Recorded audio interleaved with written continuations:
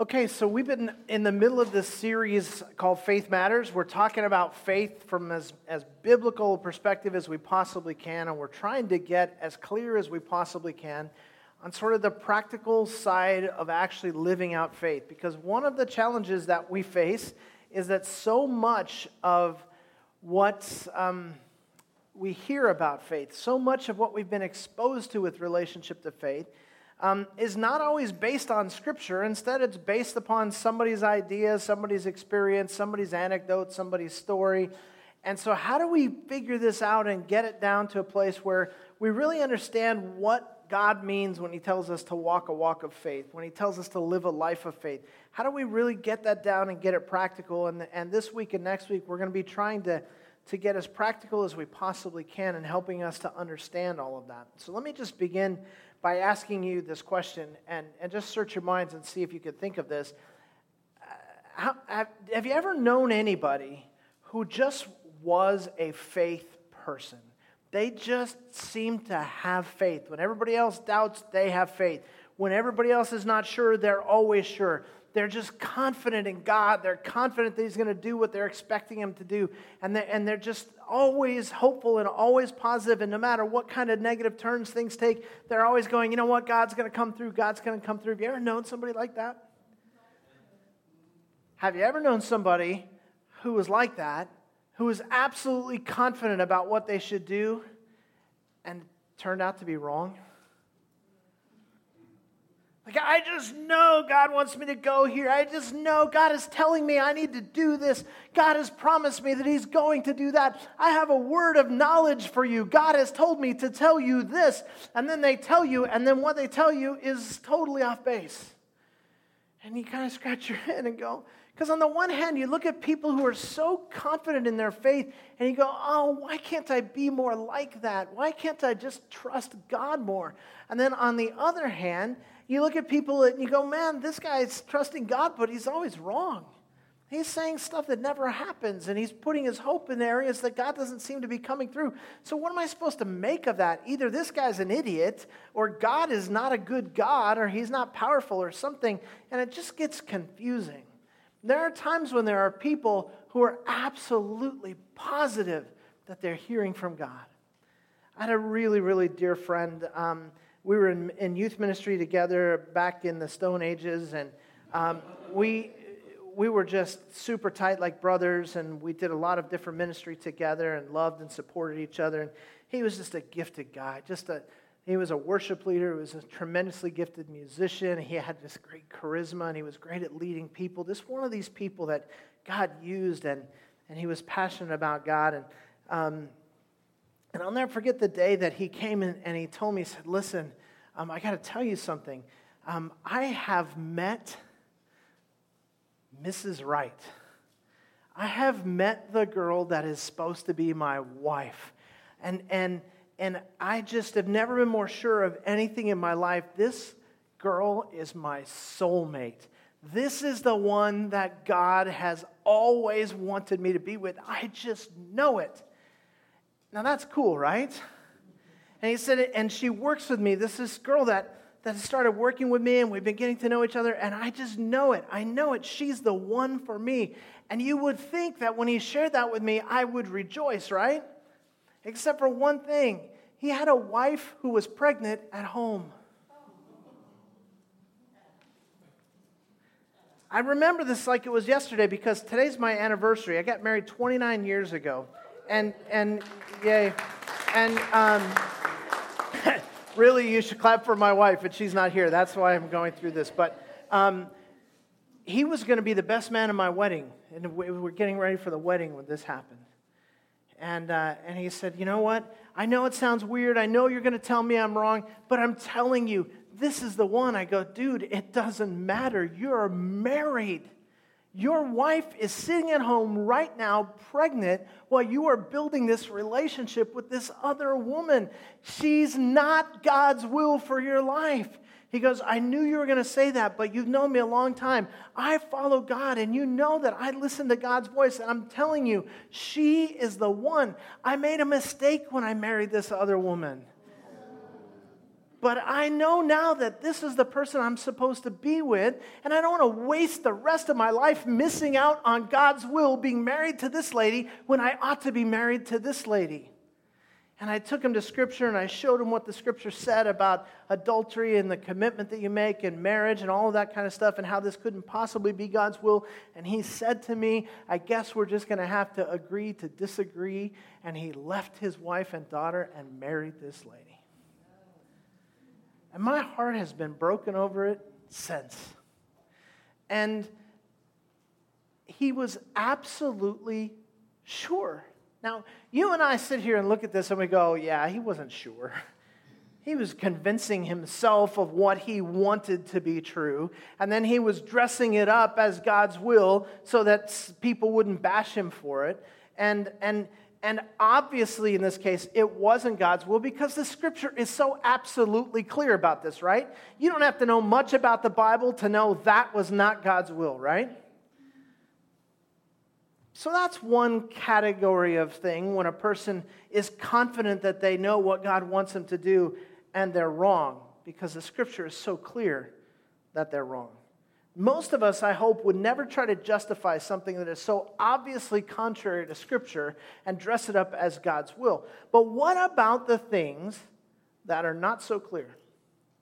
What about those times when you're like, listen, I really want to do what God wants me to do, and there's nothing in Scripture that says do this or do that, and I have to make a decision about this job or that job. I have to make a decision about this college to go to or that college to go to. I've come to a crossroads, and I have to make a decision about whether I should go left or I should go right, and I can't look it up in the Scripture, and it just says, hey, go left when you come to this crossroads.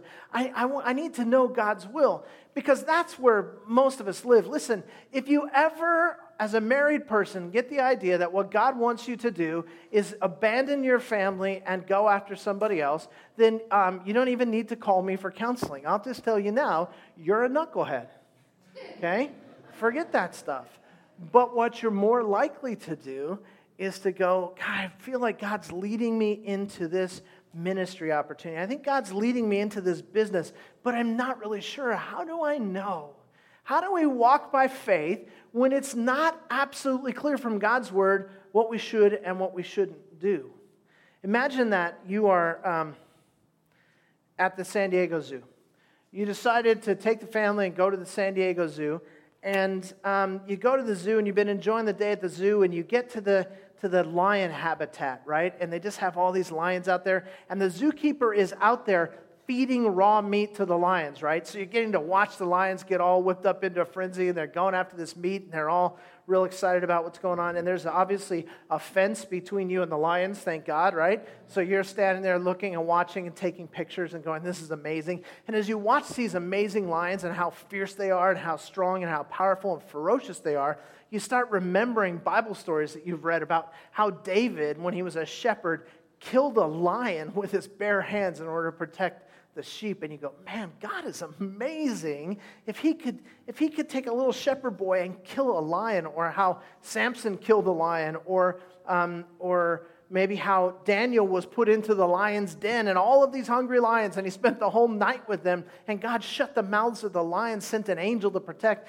And you're just almost a worshipful experience, because you're thinking, wow, what an awesome God. Just seeing how ferocious these lions are reminds me how nothing is too big for God. And you're just appreciating God, and you're enjoying, and you're thinking about it, and you think, you know what? Our God is so strong. I guarantee you that if God wanted to protect me from these lions, even if this fence wasn't here, I would still be safe. Isn't our God awesome? And you just kept thinking about it, and then you got to the point where you said, you know, I don't know why God brought this to my mind, but I can't get rid of this thought about how God can protect people from lions. And I just feel like, you know what, God could protect me even if I was in with those lions during feeding time. And you start climbing the fence to get into the lion's cage. What do you suppose happens to you when you get down the other side of the fence? The feeding frenzy continues, right? And you could be saying with your dying words, but God is strong, right? And you could be so confident and so sure of God's power and his ability to slay a lion, and yet you are in a situation where a lion is slaying you, all because you took a scriptural truth that was true in a certain situation for a certain time and a certain person, and you made that a promise to you, which it never was made to be, and now you're applying it, and you're holding God accountable to be faithful to just bail you out of your stupid thing that you're doing. And if he doesn't bail you out, your dying thoughts are, man, God is not trustworthy. And God is going, man, that guy is stupid. See, you say, well, obviously that would be dumb. But seriously, what if you had a very strong feeling about it? What if you just couldn't get it out of your mind? What if you just were confident God really wants me to do this? Do you think you'd be any more alive at the end of the situation? And yet, so often, we're left with nothing more to go on than a strong feeling, a strong sense, or what we would call a prompting, right? And clearly, the Scripture teaches us that for Christians, the Holy Spirit lives within our heart. So it is true that the Word of God has all that we need for life and knowledge and understanding, and yet He also gives us the Holy Spirit because it is the Holy Spirit who sort of, on the subjective side of things, guides us and directs us and gives us these promptings and these convictions and these comforts and these warnings and all this stuff, and we need to depend upon those things. And you have heard me preach on the fact that we have to be tuned in to the Holy Spirit's channel and hear what the Holy Spirit is saying and learn to recognize God's voice so we can act on it.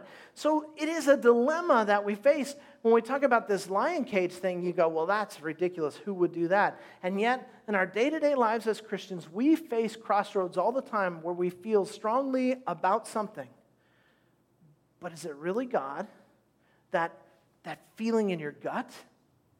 Or is it bad pizza? And how do you know? See, there's a lot of Christians who've got this all wrong. They figure, you know what? God can handle those lions. I'm going in.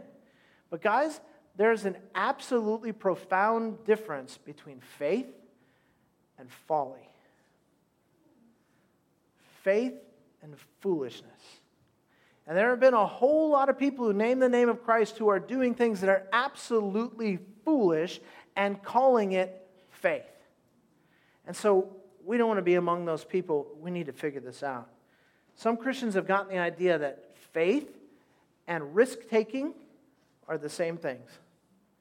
The bigger your faith, the bigger the risks you will take.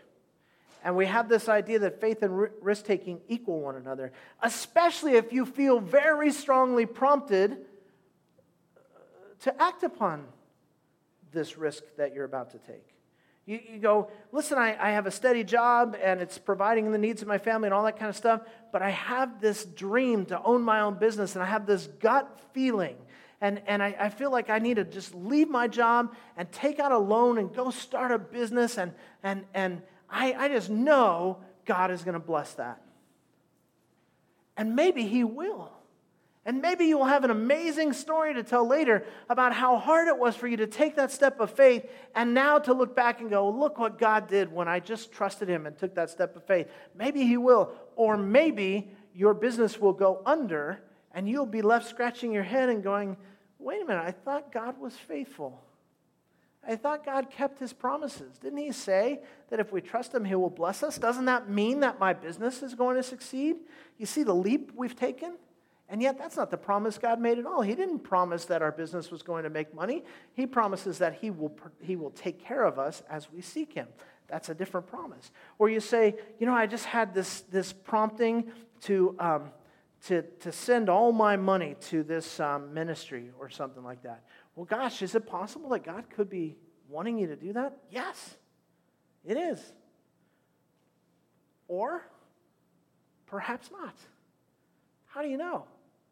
Or you say, listen, I got this sick kid, and I just, I know that there's medical treatments and all that, but I just feel like I got to trust God on this one. So we're not doing the doctors, we're not doing the hospitals, we're not doing the medicine, we're not doing the surgery, we're not doing any of that stuff. We're just going to believe God for healing.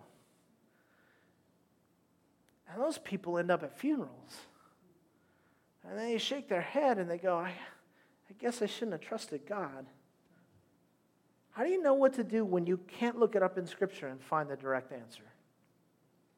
Is it enough to feel strongly in your heart that God wants you to do something? Is a strong sense of His direction the same as a promise that it's going to work out the way you want it to work out? You ever heard somebody say something like, I am doing this for God, so I know He won't let me down? And the implication is A, B, and C are going to happen. Or, listen, I'm just stepping out in faith. I'm just believing God for this. I'm just going to believe God for this, and I'm going to take a step in faith. See, guys, this is nuance, and you might say, why are we being so nitpicky about this? Because if we miss this, we can go off in a direction where our faith has nothing to do with what the Bible talks about. There is a difference between believing God, believing that He keeps His promises, believing that He is faithful, believing that He is holy, believing that He is just, believing that what He says in His Word is true. There's a difference between believing God and believing God for this thing that I'm hopeful about. I'm just believing God that even though I didn't save any money, I'm going to have retirement when I get to 65.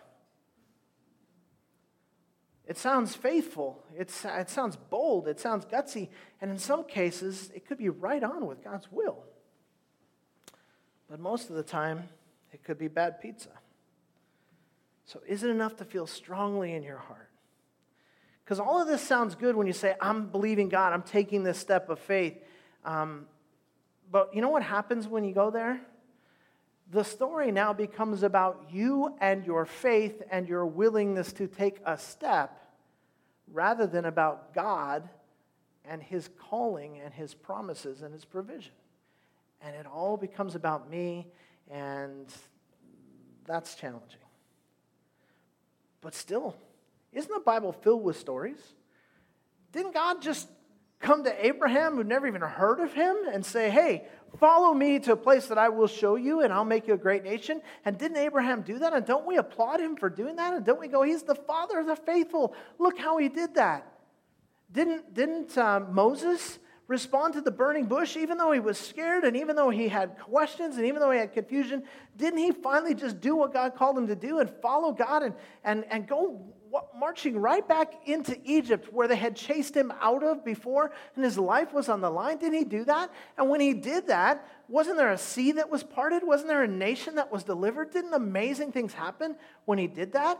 And Elijah, when he went against the 400 prophets of Baal, and they were trying to get the people of Israel to bow down to idols, and he said, we must never bow down to idols. And so he challenged them, and the fire of heaven fell, and the prophets of Baal were wiped out, and Israel was returned to being a godly nation. Didn't that happen?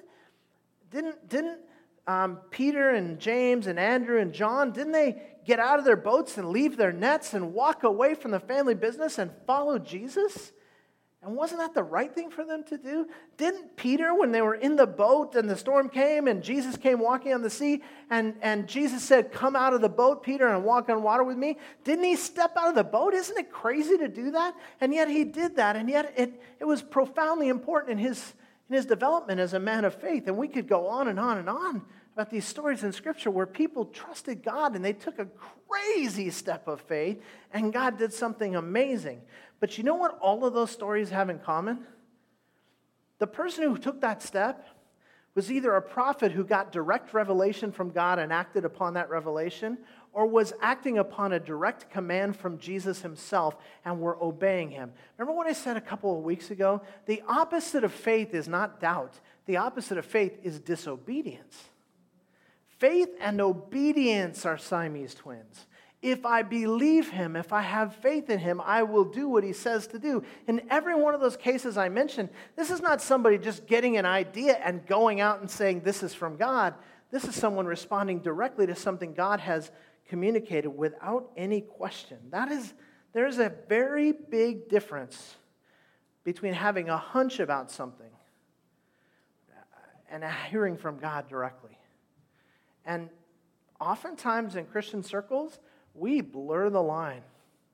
And probably we do it just because the language is convenient and we don't choose our words as carefully as we probably would if we were thinking more carefully. But it's so common to say, the Lord told me this. The Lord called me to do that. The Lord showed me this. The Lord gave me a word for you or whatever. And you think, okay, well, how is that different from the Bible? Is that different from the Bible? Does that have more authority, the less authority, the same authority than the Bible? I mean, if it's from God, isn't it truth? And yet, how many of those times do those things not pan out?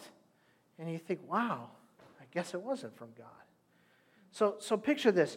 You just heard a great sermon. In fact, one of my favorite passages to preach on is that very passage in Matthew where the disciples are in the boat and the storm is coming and Jesus comes walking in the water and he tells Peter, get out of the boat and walk with me, right? And Peter gets out of the boat and he has this amazing experience of walking with Jesus on the water, and it's an incredible thing.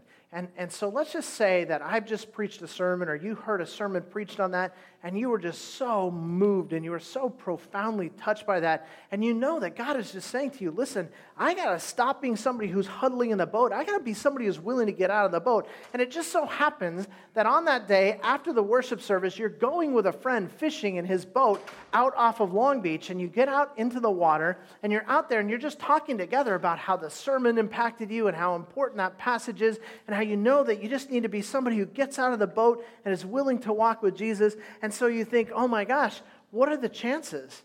I mean, I just heard a sermon on getting out of a boat, and here I find myself in a boat, right? The application is obvious. So you just stand up on the side of the boat and you take your step. Do you think you're going to get wet? You know what? You might not. Can God make people walk on water? In fact, I looked it up, did some calculation. It looks to me like in the history of the world, there have been somewhere between 100 and 150 billion people who have lived on earth, okay? Of those, we have an example of one not named Jesus who ever walked on water. And he lasted about 2 steps, and then what happened to him? He got wet. So if you're thinking, boy, God is calling me to step out of this boat, so I'm going to show my faith to God, prove my faith to God by stepping out of this boat. Here's what I suggest. If you're really doing it and you're off the coast of Long Beach, look closely because it's all over the news. There's great white sharks off of Huntington Beach right now. I just want to make you aware of that. I'm not saying there's no way you're going to walk on water. I'm saying you'd be the second person out of 150 billion. So is it really God's will for every Christian that we walk on water just because God once called Peter to step out of a boat so that he could teach him something? See, nowhere in Scripture does it say that God's will for his followers is to walk on water. Obviously, that's a metaphor when a preacher says you got to be willing to get out of the boat and walk on water. Okay, granted, but what if you really, really have faith? Can't you do anything if you really have faith? Guys, remember what we've been saying all along. Faith is not in and of itself a power. Faith does not have power. God has power. And we approach God in faith, and God uses his power. It's not that God is sitting back going, oh, there's so many things I would like to do, but Dean just doesn't trust me enough, so I guess we'll just have to let the world die. God's not dependent upon your power of your faith. Your faith is a gift that he gives to you so that you can experience him to the fullest. But your faith is in and of itself not a power. Okay, but what if you really, really, really think God is prompting you to get out of that boat? Then I think you should just remember that your best guess, based on your sense of an inner prompting, is not the same thing as a promise from God. So don't bring God into your thing and say, God told me to get out of the boat, and God told me that he will not let me sink. Because when that happens, you're putting God's reputation on the line, not just your own. Remember, biblical faith is believing that God is who he says he is, and that he will do what he says he will do. Biblical faith is believing that God is who he says he is, and that he will do what he says he will do. Notice what I didn't say. I didn't say biblical faith is believing that God is who I or some other preacher or some person you know say He is. And that He will do what I or some other preacher or some person you know thinks He will do. And I didn't say that biblical faith is believing that God is who you would like Him to be and that He will do what you would like Him to do. That's not what faith is all about. Folks, God is a big God. He can speak for Himself when He has something to say. We don't need to put words in His mouth and then call it promises from God. The Scripture gives us a great description of a God who tells us some very specific things that He will do. For example, the Bible says, I will never leave you or forsake you. It says this in multiple places, in multiple ways, and it is a common teaching in Scripture for all believers of all time that when you are a follower of Jesus, He will not walk away from you and leave you abandoned. Is that good news or what? Right? That's fantastic news, okay? And we should hold on to that with every ounce of faith that we have because it is true. And the fact that you're holding on to it with faith doesn't make it true. It would be true if none of us believed it because when God speaks, it's always true, okay? That being said, we tend to take two steps from there. And going back to my old analogy, we tend to take two steps from there and say, God is faithful, He will never leave me or forsake me, and He wants me to start this business, therefore the business will not fail. That God never promised.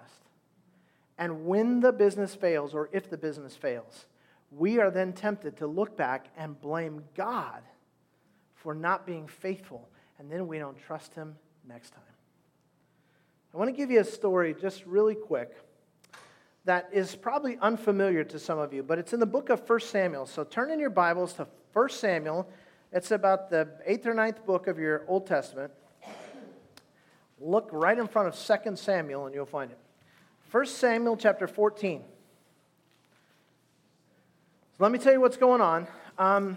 You know that the Philistines and the Israelites are always battling, right? And this is a season in history when the Philistines have just been wiping the floor with the Israelites. In fact, it is to the point where the Philistines have taken away all the weapons out of Israel and killed all of the blacksmiths so they can't make new weapons. Okay? So now they're going into battle against the Philistines. There are two swords in all of Israel. One belongs to Saul the king and the other belongs to Jonathan his son. And so the rest of the people that show up to fight, you know what they bring with them? Shovels, brooms, pitchforks, that sort of thing. That's their fighting implements. And they're surrounded by this great Philistine army. And so they're hiding in caves and holes in the ground because they don't know what to do, and they're waiting. Now, let me just give you the story. Chapter 14, verse 1. Now the day came that Jonathan, the son of Saul, said to the young man who was carrying his armor, "Come, let us cross over to the Philistines' garrison that is on the other side." But he didn't tell his father. Saul was staying on the outskirts of Gibeah under the pomegranate tree, which is in Migron, and the people who were with him were about 600 men. So picture this. They're there, and they're ready for battle, and they're hiding in the holes in the ground because they have no chance. And Saul, who is the leader of the army, he's like a whole town away, and he's sitting under a tree in the shade, and he's talking with the high priest. So picture yourself in that situation. You're in desperate crisis, and your leader's not willing to tell you what to do. You have nobody leading you. Okay, and then it goes on.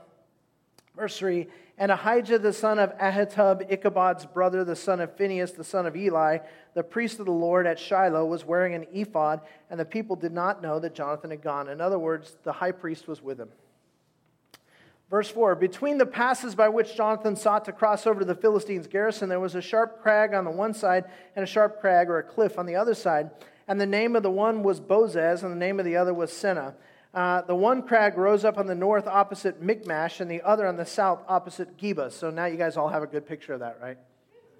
Because you know where all those places are? Okay. Then Jonathan said to the young man who was carrying his armor, "Come, let us cross over to the garrison of these uncircumcised." Now let's just stop there, okay? So Jonathan has a sword. He has one of the two swords, and he has an armor bearer. Isn't it wonderful to be his armor bearer, right? You don't have a weapon. Your job is to hold the shield in front of him while he fights. Okay? That's your job. So you have to carry his gear, basically. And he says, let's go ahead and cross over, not where we can fight them, but into their camp. Let's go into the enemy's camp, he says. Now, if you're the armor bearer, what are you thinking? One of two things. This guy's nuts, or this guy has heard from God, right? And so I can only imagine that the armor bearer says to him, oh, wow, that's like a crazy idea. Did God tell you that he's going to give them into our hands? Look at how Jonathan responds. Back at the beginning of verse 6, Jonathan said to the young man who is carrying his armor, come and let us cross over to the garrison of these uncircumcised.